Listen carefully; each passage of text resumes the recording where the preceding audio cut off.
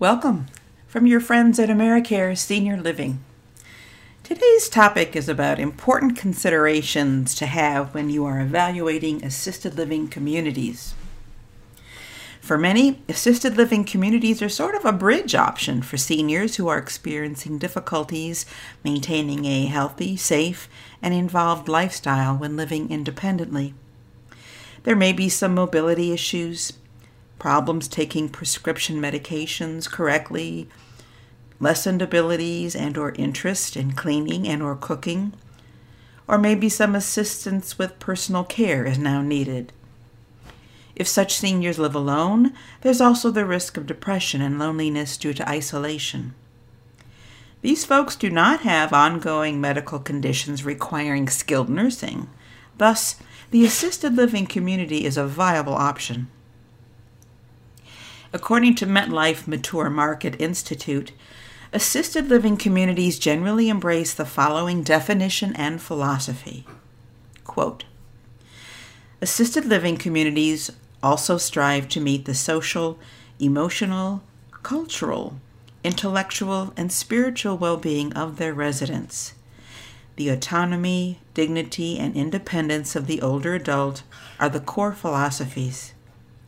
An important part of this philosophy is the desire to accommodate the changing needs and preferences of individuals, helping them to remain as independent as possible in an environment that gives them the security of knowing that people are available should they need assistance at any time.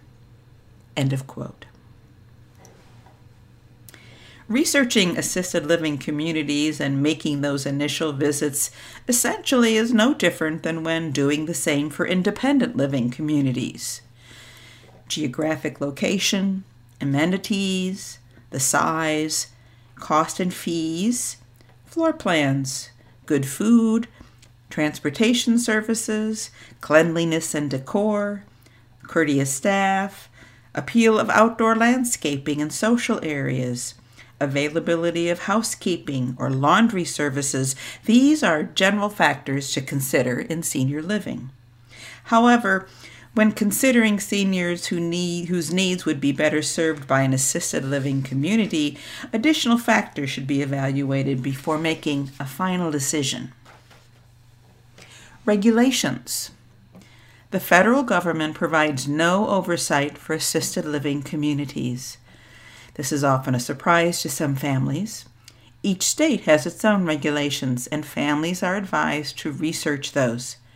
Your area agency on aging or state office on aging are recommended starts.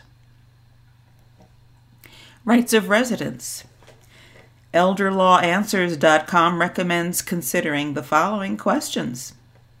Are there opportunities for residents to participate in decisions to be made concerning facility management, meals, or activities? Is there a resident council? How are complaints handled? On what grounds might a resident be evicted, and how are appeals handled?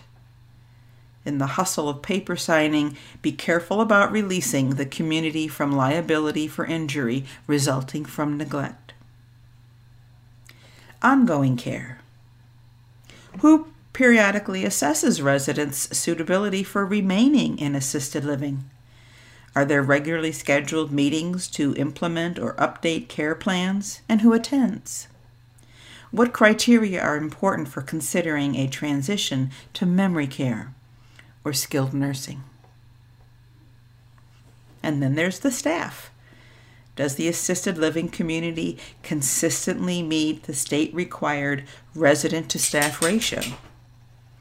What are the minimal education requirements for staff who will be in contact with residents most? Certified medical assistants, personal care attendants, housekeeping staff, activities coordinators and directors? What kind of ongoing training and professional development opportunities are available to staff, and what are the incentives for participating? Also, what kind of orientation are staff given, especially those with little experience working with seniors and the issues that they face as they age? Finally, how are staff recognized and rewarded for exemplary service? Another consideration is the health of the corporation or organization. How financially stable is the corporation or nonprofit organization behind the assisted living communities you are considering? Do they have high turnover rates, a hugely common problem in the industry? How many lawsuits have they been engaged in, and what were the results? How do current and former employees evaluate them on job search sites like Indeed.com? Certainly, any online reviews by former employees need to be considered with caution. Disgruntled employees who were fired sometimes seek revenge, but the positive remarks and the personal testimonies deserve consideration. A frontline investigative program titled Life and Death in Assisted Living aired on PBS in 2013.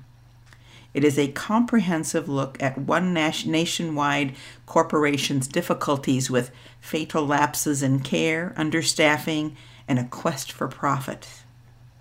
I came upon it by accident recently online, so I watched it, and I highly recommend it. The future for elder care in America is precarious, and this documentary illustrates major concerns residents, families, and government officials should have. And all those papers that you're given to potentially sign, if possible, get copies in advance, read them carefully, prepare any questions or concerns, and know what you are signing. Whether planning on initial visits or follow-up considerations, here are two useful resources among many online. AARP.org, Caregiving Checklist for Assisted Living, What to Ask.